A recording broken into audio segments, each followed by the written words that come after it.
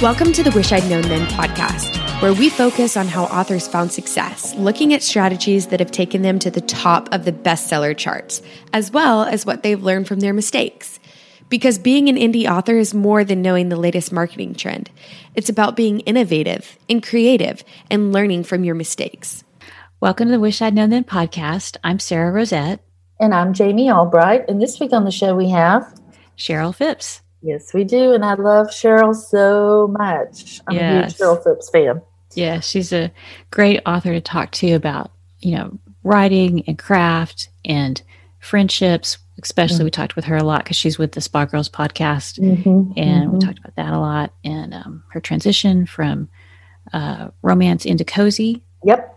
Yeah, that was really interesting conversation, just how all that breaks down for her. It's really, really interesting. So what's been going on with you this week?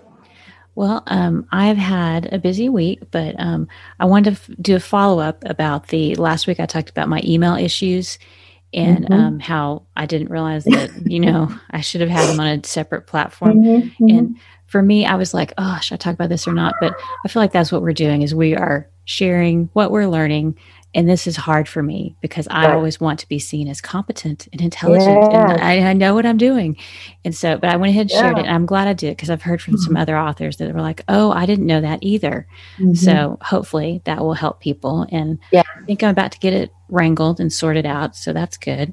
But anyway, so it's been a busy week and I had an event last night with a bookstore. Well, it's a woman. It's called, a book bus. She has a little VW bus and she sells books out of it. It's so cute. She has an Instagram feed. Yeah. So I'll post the link to the feed her Instagram feed in the notes. So but she's in Cincinnati. So it's too cold during the winter to do a lot of book events outdoors. So in the winter, she said they were switching to some online stuff. So we had a Zoom call and she had a bunch of readers and we talked about books and mysteries and it was lots of fun. So that was very cool. Oh, that's great. Yeah. What a great idea. Yeah. So I'd never heard of a book bus, but that was cool. Yeah. That is very cool. Yeah. I love that. So what about you? Well, I'm working on duking it out and I don't know if I mentioned that I was having somebody help me kind of with the beats and stuff and I got that. I got that back and it's great. And so I've been working on that. My quarantine story is going to be coming out in February. Well, I was thinking 1st February, but it's probably going to be the end because I want to go ahead and write another epilogue for it or write an epilogue for it. And, but I don't know. This feels kind of weird, but I'm going to say it anyway because I think it's important. So a few months ago, I started doing this thing, and we'll put the link in the show notes if anybody's interested because I'm happy to do it. But I have this twice a month. I send out a newsletter, a new author discovery newsletter. And anyone that has a newsletter with 2,500 people or less are welcome to fill out the form. Your book has to be professionally edited. It has to be professionally covered. We curate them based on just that and the reviews. So if there are a bunch of reviews that say this book needs an editor, we probably won't put it out. But for the most part, we've had really good success. And my readers have really loved being introduced to new authors. It was just something I felt like I wanted to do because, it's hard to kind of get a leg up and it's hard to get a newsletter and it's hard to find readers. And so I started it, I don't know, about 5 or 6 months ago or something. Yeah, I was going to say quarantine had happened, but it wasn't. I think it was during the summer. Yeah. Anyway, so I was looking for a cover for this quarantine book. Right. And I just was going to do a pre-made cover because I don't want to spend a lot of money on it. And I put it in a group, hey, does anybody have any good pre-made cover sites? And one of the women whose book went out in my new author discovery messaged me. She makes covers and she's like, I want to do a cover for you. So I got to pick my image.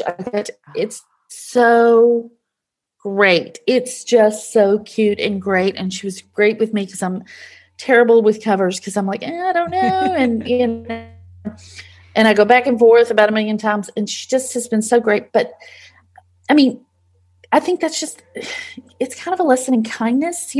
I didn't do it to get anything back. But my kindness spurred her to be kind to me, and I'm sure to other people. And I called my mom after that happened, and I just said, I want to thank you for teaching me to be kind, because I don't think that's taught enough. And so anyway, that's important. Yeah, and that's very cool. Yeah, it's very cool, and it's so it is such a cute cover. I'm so happy with it. Yeah, she showed it to me the other day, and it looks great. Yeah, it fits with all your others, the branding, but it's a little bit different, so you know that it's not part of the series, but it does look like a Jamie Albright cover. Right, and the name of the book was Love, Quarantine, and Other Inconveniences, but I changed the name because it was too long to get on the cover. Bless her heart, she tried. So now it's Locked in Love, a quarantine story. So that's the name of the book, and it'll be out in February sometime. And but that's not the only thing I've been working on. I spent a good deal of time yesterday working on a cover, just as a little spoof thing for the whole Bernie Sanders in the chairs. Yeah, so we should say we're recording this on January 22nd. So if you haven't seen the meme of Bernie Sanders sitting in the chair with the mittens, this is what spurred this on, right? Yeah, part of it. So I saw a bunch of memes and everything, and I thought, so I made a cover, and it's running to the Mitten Man, and and I put it up and said, "Hey y'all, the next Bride's book is coming at you," because my Bride's books are running from a rock star, running with a sweet talker. Well, my readers just were cracking up, and they just thought it was so funny, and they were like, "When's the story? When's the story?" So I stayed up until midnight last night. Ask me the last time I stayed up to midnight writing anything that would make me money. Never. Maybe never. I stayed up till midnight writing this Bernie Sanders meme story. And I don't even know, I have no feelings one way or the other about Bernie Sanders. It's just it's the funniest thing. The memes are hilarious. So anyway, that is be on my in my group on Instagram, on my Instagram, by the time this comes out. So anyway, that is hilarious. I can't wait to see it. Oh, that's funny. Locked up for almost 10 months, 11 months. So anyway, but so this is the result. Memes. Yeah. Meme stories, useless. Yeah. But they make you laugh. So, that's all that really matters at this point. And I do have, before we go to the interview real quick, I forgot I have two things I was going to share that are kind of newsy and helpful. Mm-hmm. So, there's a new site called Scribe Count. And I don't know if you've heard of it. It's, it's a browser. It's a browser extension. And so like you log in, and it's if you're wide and you want to see all your sales, you log into it, you enable the extension. Had you seen that? And then it collates everything for you. You have to log in. My son-in-law sent it to me. It is so cool. My son-in-law sent it to me. I tried it out, and it really is nice, and it works easily. And I've got a 14-day trial right now, so you can try it out. And my request would be that they add Ingram Spark, Find a Way, and ACX, because right now it's just for like the main vendors, but I think they are going to expand and add more stuff. But it gives you this little graph, and it has tons of data. It breaks it all out about. You can look at historical data. Yeah, it's really good. So, and it's really needed because it's just such a pain to pull all the, all the other sites. So that was cool. So we'll link to that.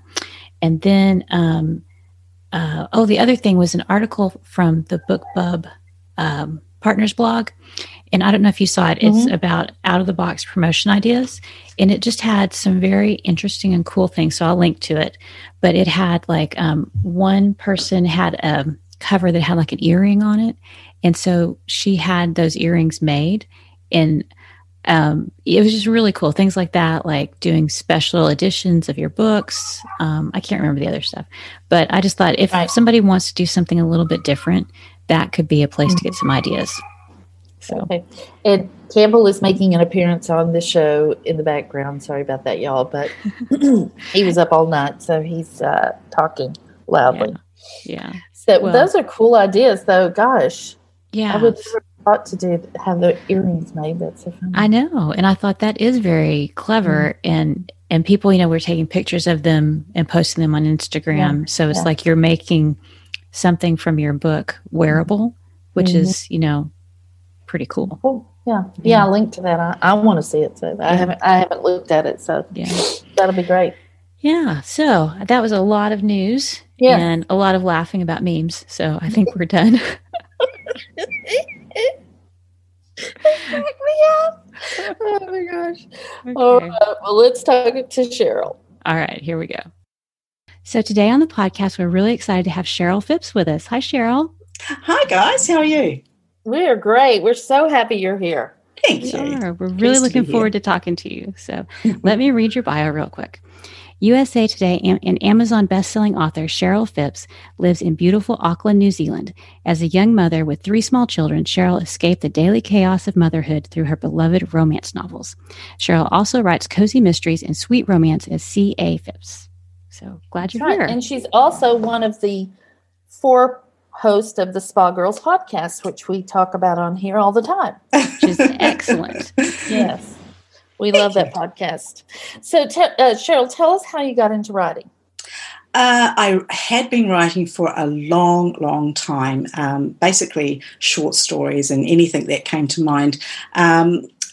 English was my top subject at school, and I carried that through just in writing little things for myself. But when I had my children very young, I was stuck at home, and I'm sure a lot of your listeners could empathise with that. As much as you love your children, you do need something else. And so I would pen little short stories, and then I started to get a bit more serious, and I did a few online courses and that sort of thing. I didn't have any qualifications, so I really want people to know that if you're just starting out, that honestly, anybody can do this. You just have to train yourself like in any job. Right, right. And so that's where it all began. And then I went to a RWNZ meeting, which is Romance Writers of New Zealand.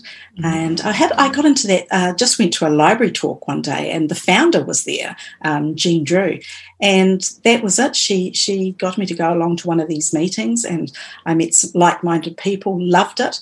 And then, of course, the big deal for me, I went to a conference in New Zealand, which I thoroughly recommend conferences, and met my fellow Spa girls. First of all, it was Wendy, and we latched onto each other as roomies. And then the other two, it just was very organic, and it was absolutely wonderful, and the best thing that has ever happened to me in my writing career, I guess. Right. These girls, they are, they boost me up. They... they have pushed me forward and made me press publish.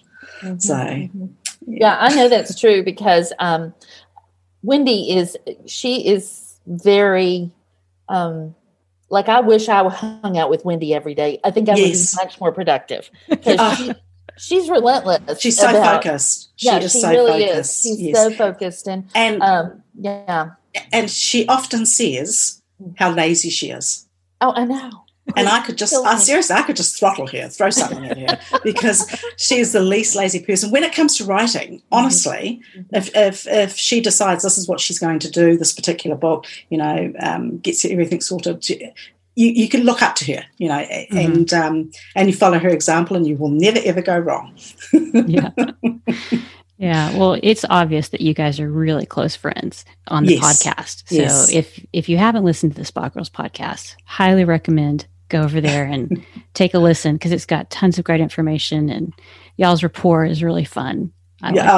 We do give each other a ton of hard times. I was trying to think of an appropriate word. I don't know what words I can use. We know what you mean, though. And of course, if you can get past the accents, you'll be right. I love the accents. So tell us, what is your definition of success? I think success is, I can only say it from my point of view, because I think it is entirely different for every single one of us, is making enough money that this job that I love, that often doesn't feel like a job, pays my way.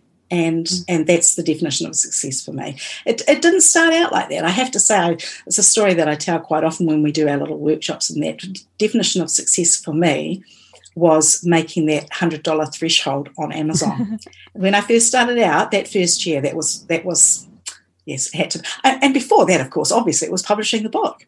So it changes over time. Yes. We evolve, don't we? And then I think I don't like to say we get greedy, but our aspirations change, and the level of what we're willing to accept changes. So, and circumstances can dictate that as well. But yeah, that for me, that's what it basically means, that I am paying my way.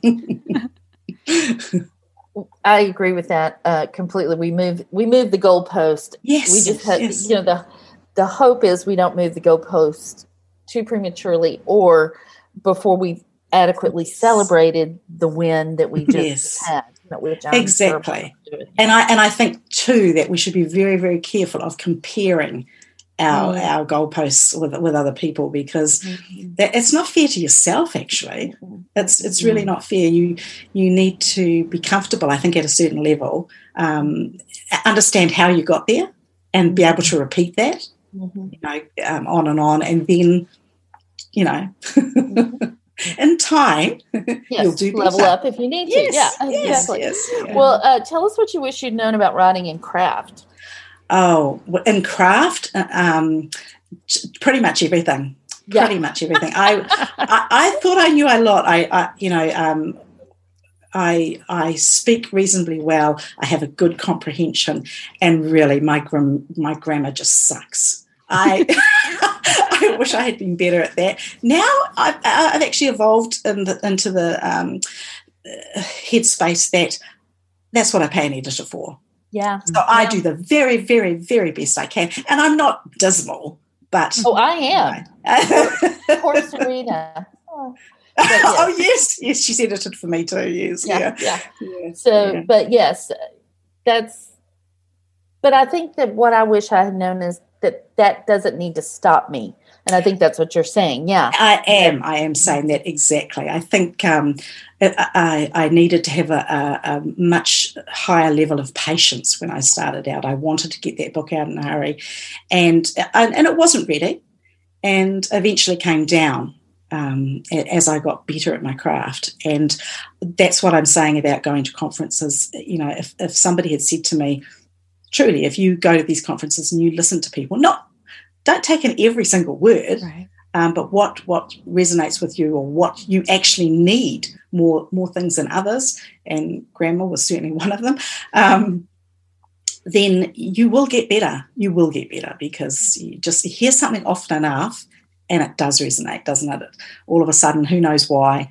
And you kick on, and you think, well, now I can write a better blurb, or now I can be more objective when I'm looking at my covers and things like that. As you go along, it just builds up and builds up till you get a better picture of who you are as an author, your brand, and all those sorts of things, which when you start out, you're just swimming upstream, really, aren't you? There's just so much too. Yes. So much. Overwhelmed. Yeah. And overwhelmed is huge. We talk about that a lot with the Spa Girls. That you get overwhelmed, and that's what stops you. Because you're constantly doubting yourself. I'm not good enough. How could I put up a book when all of these other millions of people are putting them up? Or how could I expect to make sales? Nobody in the world knows me. And all these things are true. Right. But only in that space of time. Right. But it doesn't mean you can't do it, even though it's all true, but you kind of have to get your head in the right space to think that. Yeah. So you said that English was really one of your good subjects, and it was mine too. And I was like, this is what I'm good at, so I'm going to try and do this. But I think there's a big difference between being good at English in school and then writing fiction, because I didn't write much fiction, and I majored in English, and writing fiction is a whole other game, even if you have good grammar. And Yes. it's okay to break the rules in grammar, which, that's just so in fiction, because you conveying certain things. It's completely different. And it takes a while to get your legs under you doing fiction. I think it takes a while. And I don't know whether it's a little presumptuous to say that when an editor reads your book, they're not in your head. So they don't know these characters completely. They don't know that these characters, might be having a joke about something or, being sarcastic or whatever. And for me, you throw in a comma because that's how it sounds to you in your head. Right. They're right. Of course they're right most of the time because a reader needs to read it a certain way, don't they? Exactly. So, Yeah. But, I think they're not always right. Right. But, they don't, I just said something to Serena yesterday, and because my last book, Homecoming King, I sort of freaked out at her edit. Like, like I was. It was a little devastating for a few days, and anyway, and I know she felt terrible because she's the nicest person in the world, and but I told her, I said, please. I know I freaked out, but that doesn't mean I don't want to know what you think. Please do not be afraid of my insecurities because I need you to tell me what you think and how to fix this because that's why I pay you. And we just don't always want to hear it. I don't want to hear it. Just because I don't want to hear it doesn't mean I don't need to hear it. Yeah, exactly. right. And speaking of conferences, I love a conference. And I would go to a conference in Chernobyl right now.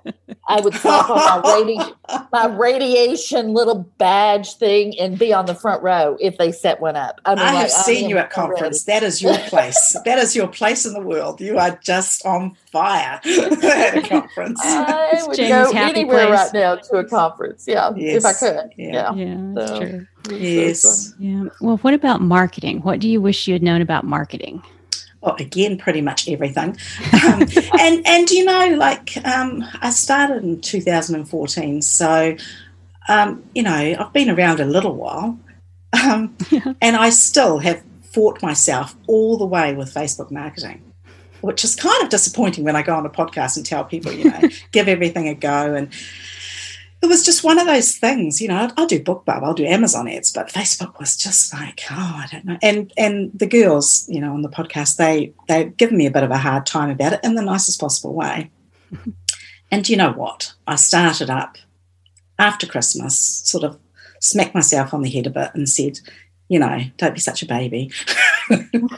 and I've had such great results in a couple of weeks. Wonderful. And I'm like, oh my gosh, you just a fool to yourself. Leaving money on the table.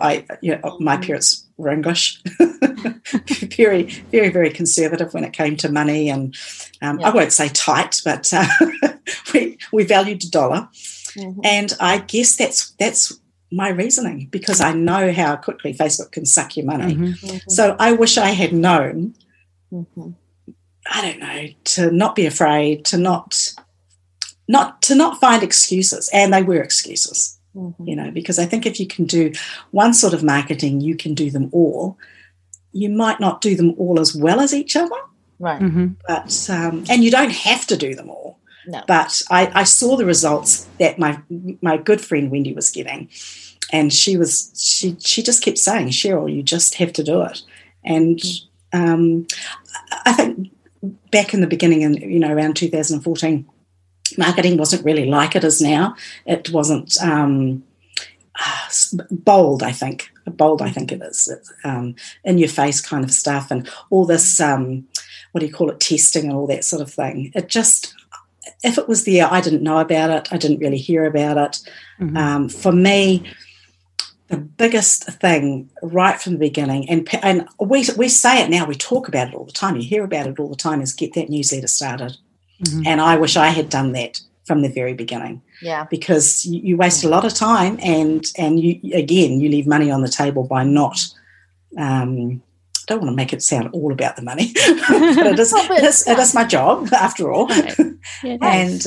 Yeah, just I think you just have to get started from the beginning with the basics. So you've got your writing and you get your newsletter list, and even a website isn't as important as that newsletter list, but it's a good place. It's a good thing to have so that you can direct people from there. You know, everything you use as a marketing tool to get people onto your list, that's a good thing, and you shouldn't downplay those things. Yeah, and I sell books every time I send out a newsletter.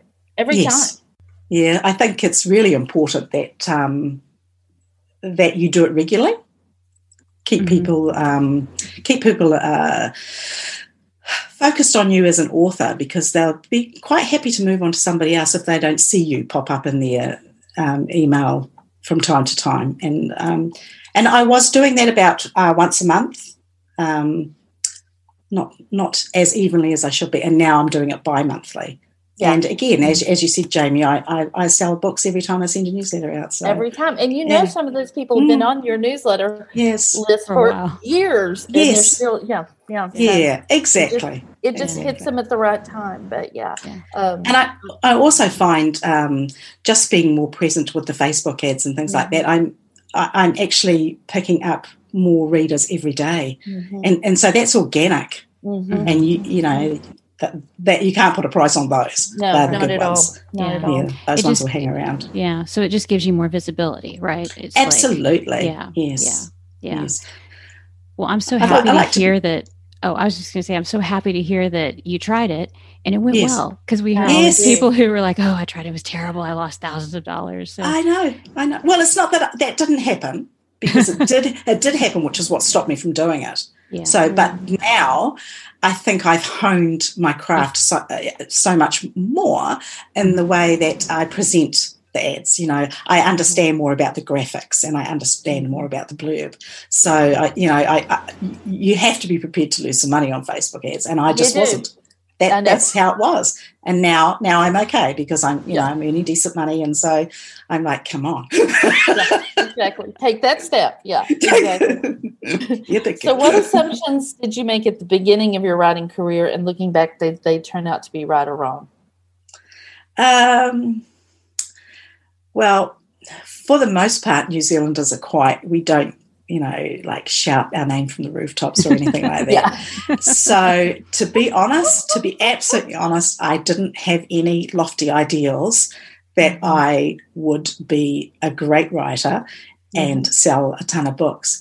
What I did want was so desperately was to get a publisher to buy my book and pay me lots of money. And that didn't happen. And to be fair, again, I didn't actually sell myself much to those people. I would go to conference and they'd request my book, and like so many people, I think the level of people that respond to agents who request their book is like some pathetic percentage, like 2% or what, I don't know, I'm just making that up. And I sent my book to one agent. So, I mean, you're not really giving yourself a very good chance when you do things like that. No, so that's another thing, that fear of failure or that fear of success. Who knows? Who knows what drives us sometimes? Or just imposter syndrome. Yes. Who am I? Who am I when I'm sitting at the table with Nalini Singh, who's just absolutely awesome, and I think how I can't be like her. Surely I can't be like her. And I'm not, but I am an author. But you can, and you're making a living author. Yeah. Yes, I am. I'm making a living author. Yes. Yeah. I just aspire to be a making a living author like Wendy. Don't we all? Yeah. Exactly. She is awesome. Awesome. But still, she does not talk herself up either. So. Crazy. Not at all.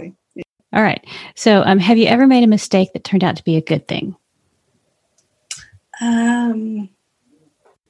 Not really. I don't think so. I think sometimes when I've had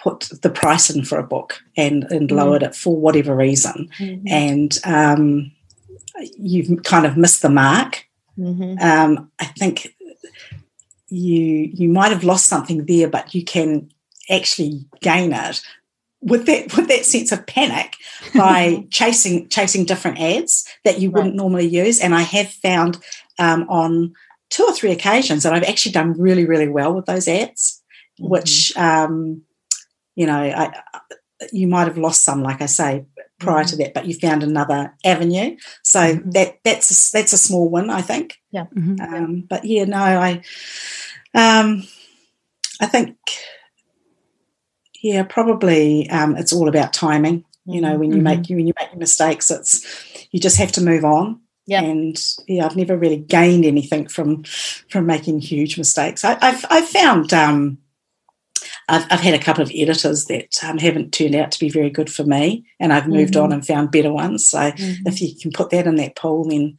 certainly that's been a huge deal. Yeah. And again, I listen to other people, you know, how they're getting on, and I think once you find somebody like that, you just kind of stick with them. But it doesn't hurt to try other avenues. It really doesn't. Not at all. Not Very at all. true. Yeah. So what about the opposite? Have you ever done something you thought this is going to be a winner, and then it turned out to not work out so well? Yes. I could tell you some stories, girls, but without mentioning names, I went, because you'll know who it is as soon as I say. I won't say the name. This particular woman was doing lots of box sets, like lots and lots and lots of box sets, and she took our books and she took our money from she was selling them, and then there was no royalties, and she pleaded lots of things, and honestly, everybody, it was about, I don't know, maybe 18 authors were very, very supportive initially, and she did this over and over again, and I found that very, very hard, very, very hard, because I felt like it was a winning formula with the authors that I was involved with, and I think they did too, and to have it just fall in your face and get nothing from it. And in those days, it was a few years ago, in those days you didn't actually fight back. And even now I don't know that I would, because you don't want your name tarnished, but then it kind of gets in you that people get away with these things. But, yeah. Overall, the indie author world is very supportive, and absolutely. Most people are really good, but every once in a while something happens, and it's almost a shock in a way, because people are so nice generally that when something like that happens, it's very hard, upfront and honest, and yeah. But one of the women that was in the box set. So here you go. This is a huge mistake that I made unwittingly with joining that box set, and out of it, this lovely, lovely woman who is quite a well-known author, she said to me, "Oh, I'm so sorry this has happened. It had nothing to do with her. She did nothing wrong. Would you like to come into this?" I won't even say what it is, but and so I wrote a book for her. And that went really, really well. And I met some amazing people through that. So there you go. That was a win. Yeah, that's good. And that's what it's like, these lessons that we learn. It's like the good and the bad, the lessons that we're learning from them. And that's the whole thing, is that if you can pull a lesson out of something, whether it was good or bad, then it's good. Yeah. I think in all aspects of your life, just being kind can take you so much further than being, I don't know, aggressive or pushy or whatever. I think there are places for those, but honestly, the kindness that I've experienced through lots of authors has been amazing. Jamie and I have, shared our newsletter lists for romance writing and that sort of thing, and Sarah, you've helped me out as well, and it's. Things like that. That's what makes our world go round, I think. Right. Yes. Right. Yeah. I have just always, the kindnesses that have been given to me, it's always just shocking sometimes how kind people are. Yes. I always try to do that for other people, but there's always, every once in a while, a bad apple, unfortunately. Oh, yeah. But I think being a good community member in the end will lead you so much further than it always wins out. Yeah. You don't want to be stepping on people. You want to, take what people give you and be thankful You know, you don't have to be bending over backwards grateful, but, you know, be thankful and then try and reciprocate or pay it forward or pay it forward. Yeah. I think paying it forward is big. Yeah. Yeah. Well, talk to us about your transition from romance to cozy mystery. Or I don't know if you actually completely transitioned, but like talk to us about I have two pen names. So it was just a baptism of fire, but I had done so much research on it because I like to read them as well. So that was a good thing. Although I love romance and I still do. I just jumped in, boots and all, and I got a series going pretty quickly and made so much more money than my romances. And it was kind of like, it was bittersweet. And I now have 2 series up and another one I'm just about to start. But they are hand over fist bringing in far more than my romances. And I don't know what that says about romance, that the pool is so heavy, you know, so full. I still believe there's always space. I still believe this is a good time to be a writer, but for me personally, the cozy mysteries are doing so much better. So I will keep writing romances, but it will probably be at a much, like 1 to 3 or something like that, the ratio that I would do that at. Are your cozies shorter than your romances? No, they actually are pretty much the same length.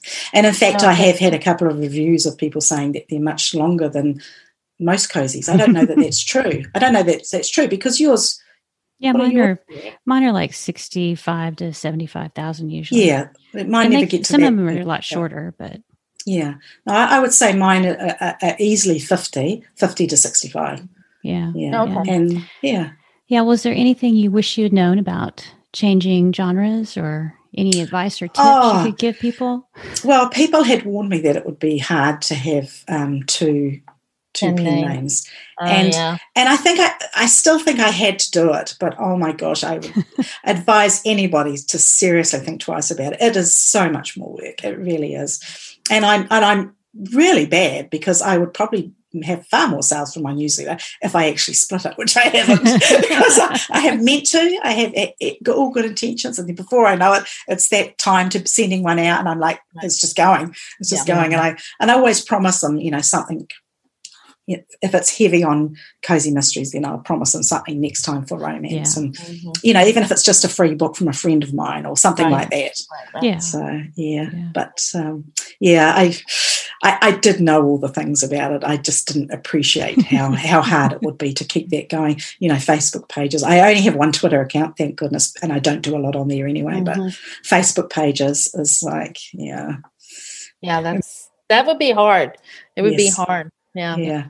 Just thinking of different things that appeal, because I'm still the same person, but trying to write something in a different flavour for each pen name is,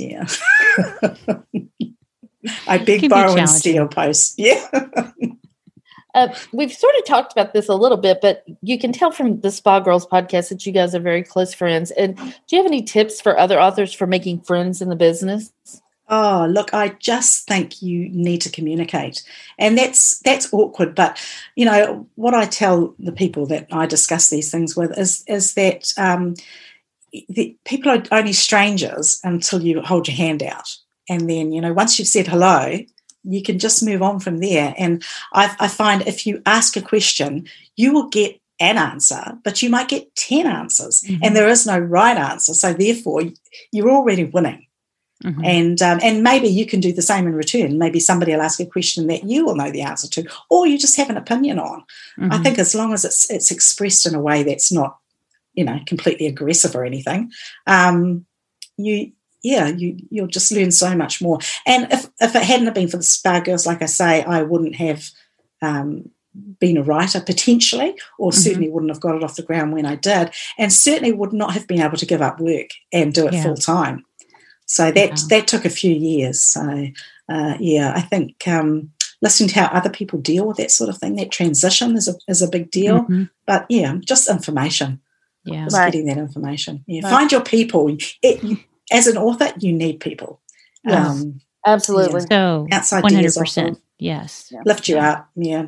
Yeah. Yeah. Sort of And I thing. think it comes from being a friend. I mean, it's just, you like something somebody does, you reach out to them, and or if you just think they're interesting people, just reaching out and saying, hey, I think you're an interesting person. I mean, and with no expectation really that anything's going to come back your way, though it usually does. It's just, Well, I always respond. I always respond to people. I guess I'm not in the same class as maybe Marie Force or Bella Andre or something like that. So I don't have billions and billions of emails coming my way.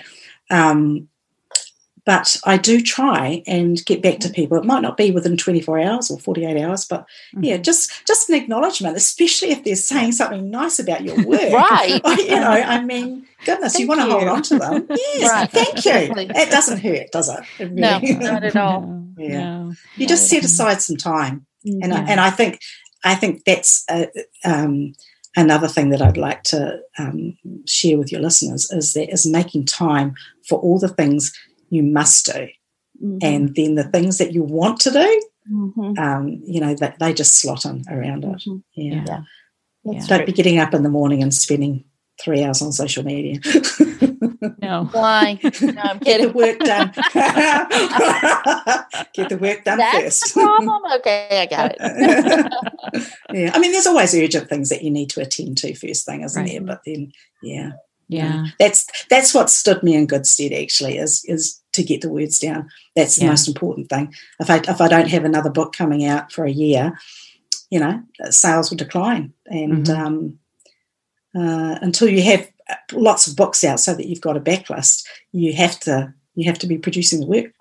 You need product, Yes, because yes, absolutely. We love our books, but they are what we're trying to sell. And so if you only have one or two or three, it's harder, especially if you're trying to make an income. So, Absolutely. And I think down the track it will get easier the more books we have out. You might want to sit back a bit, but at the moment I'm doing about 4 books a year, and that seems to be a comfortable place for me. So, there are times when it's not, I admit, when deadlines are looming, but I haven't met an author yet, whether they produce a book once a month or once a year, that didn't feel like that. I honestly cannot say I've ever. That is so true. That is so true. Yeah. 1 book a year or 10 books a year. We're still all complaining about our deadlines. I know. Climbing right up to the edge. I know. Because when you start out, it seems like you've got so much time ahead of you. Oh, I know. Yeah. It's like, I've got time to do this. Well, so since you're writing romance and cozy mystery, so you're still writing both, right? Yes. Oh, yes. Yeah. So how do you, I was going to say, how do you juggle the two genres, like in your writing schedule and in, like you talked a little bit about your promotion, but like how do you plan out which books or do because this, the Cozy Mysteries I've only been doing for about 3 years. So that's kind of like half of my lifespan as an author so far. I've completely focused on the Cozy Mysteries, and that was wrong in one respect, but it was right because it was going so well. And I think you always have to be working on what is going well. Right. However, as I said before, I don't want to lose my romance readers, so I will do it like a ratio 1-3. So if I wasn't going to concentrate on a new series, then I would fit it in amongst it. But right now, I'm finishing a Cozy Mystery, and then I'm actually going to start a 3-book Cozy Mystery, a new series, and I say 3 because that's the least amount that I'm going to do for a series. That's my minimum. Whether I get that 3rd one of that done this year, or whether I change it for one of my High Seas Weddings romances, that's got a 3rd book to come, and it's halfway written. And I kind of feel that would be. It's actually quite nice to have a break in between, and not always, for me, not always writing Cozy Mysteries. So somewhere in there that will go. I'm just not sure when. I have my schedule out for these 4 books cozies, but I feel like I'm going to have to slot that romance in there.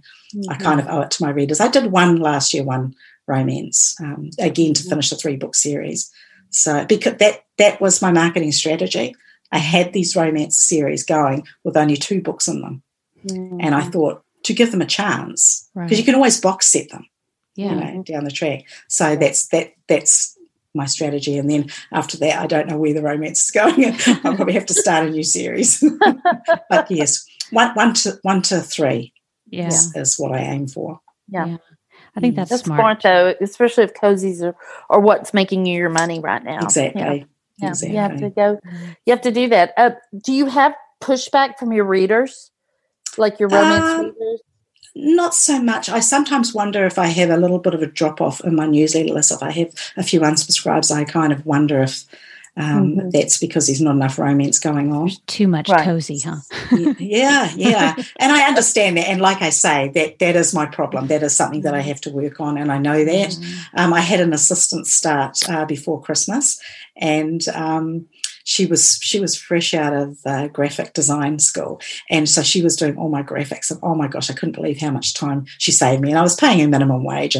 She was lovely girl, a daughter's friend, a friend's daughter, and anyway, because she couldn't get a job because of COVID and all that sort of thing. Yeah. So I took her on part-time, and we came out of lockdown and she got a job for a huge company in New Zealand. And she was so apologetic, was the sweetest kid. And I said to her, this is your chance, you have to do it. And so I'm like, I don't know if I have to start again. There is a silver lining. I do have one in the pipe works, and I'm sort of waiting for her children to go back to kindy and daycare, and then hopefully I'll latch on to her. Don't tell her I said anything. So that's the word. Yeah, exactly. And so I'm looking forward to that, because I think that will help do things like split my list and do things properly in that area. Yeah, I'm sure that because a lot of people have hung around, that they will actually read both. Yeah. So, but to be fair to the ones that don't want cozy.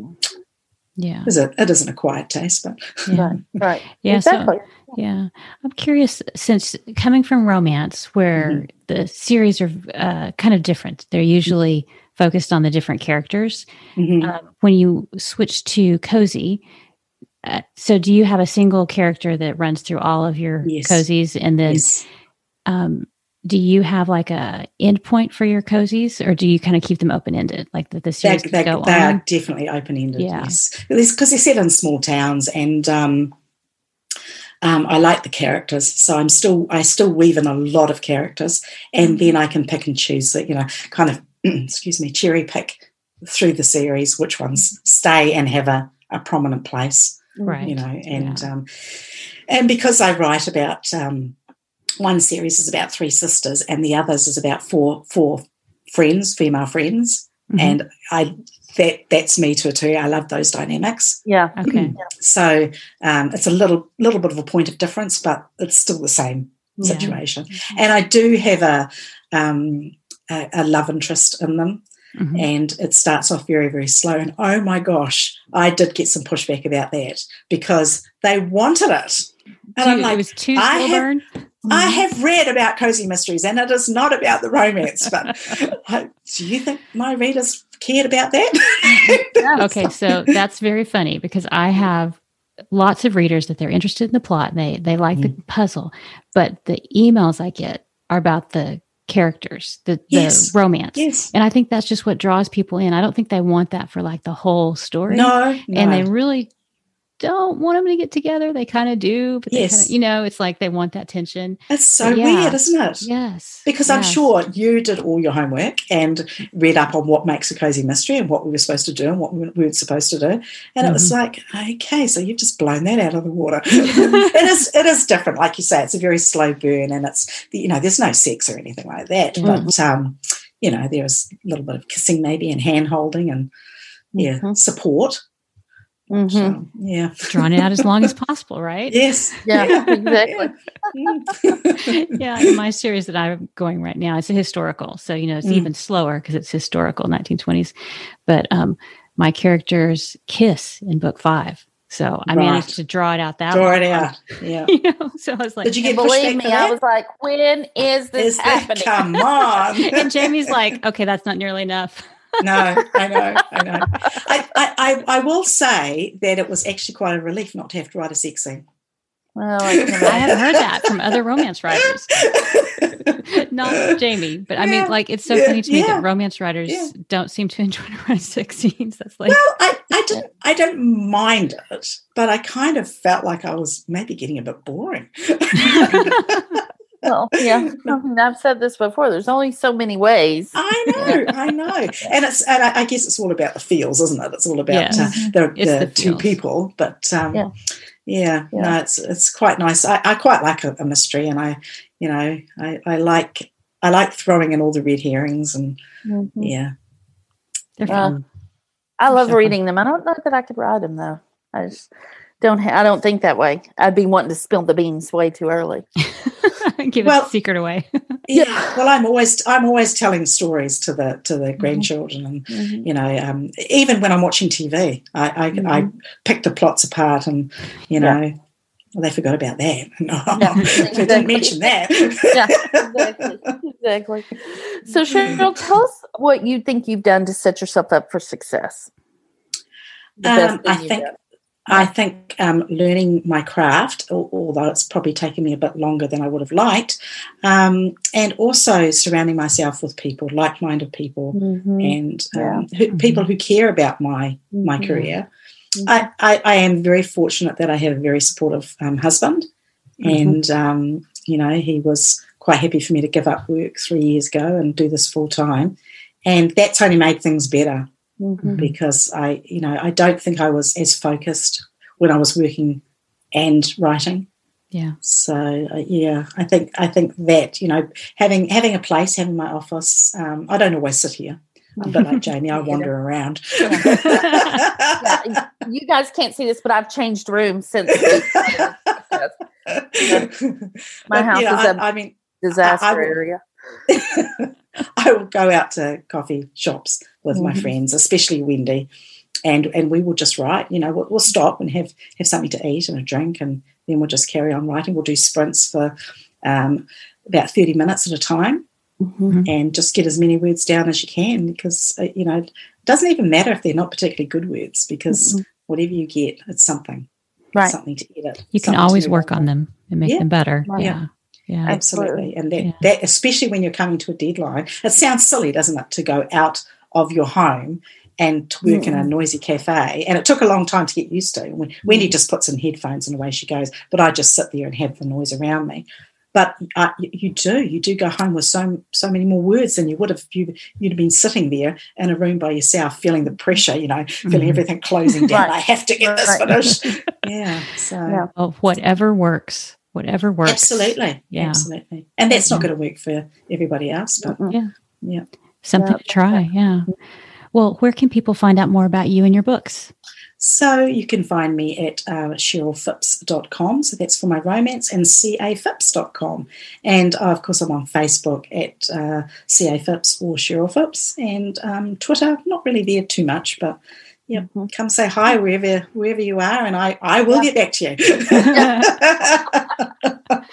That is great. Well, we will have all those links, and we'll also have the link to the Spa Girls podcast, and you can find them at the wishidknownthen.podcast.com, and we'll see y'all next week. Thanks for listening. Bye. Thank you so much for having me. Bye. Bye. Thanks for listening to the Wish I'd Known Then podcast. We hope this episode inspired you, empowered you, and made you laugh a little bit too. If you loved it, tell your friends about it. And if you feel so inclined, leave us a review. We look forward to being with you again next week.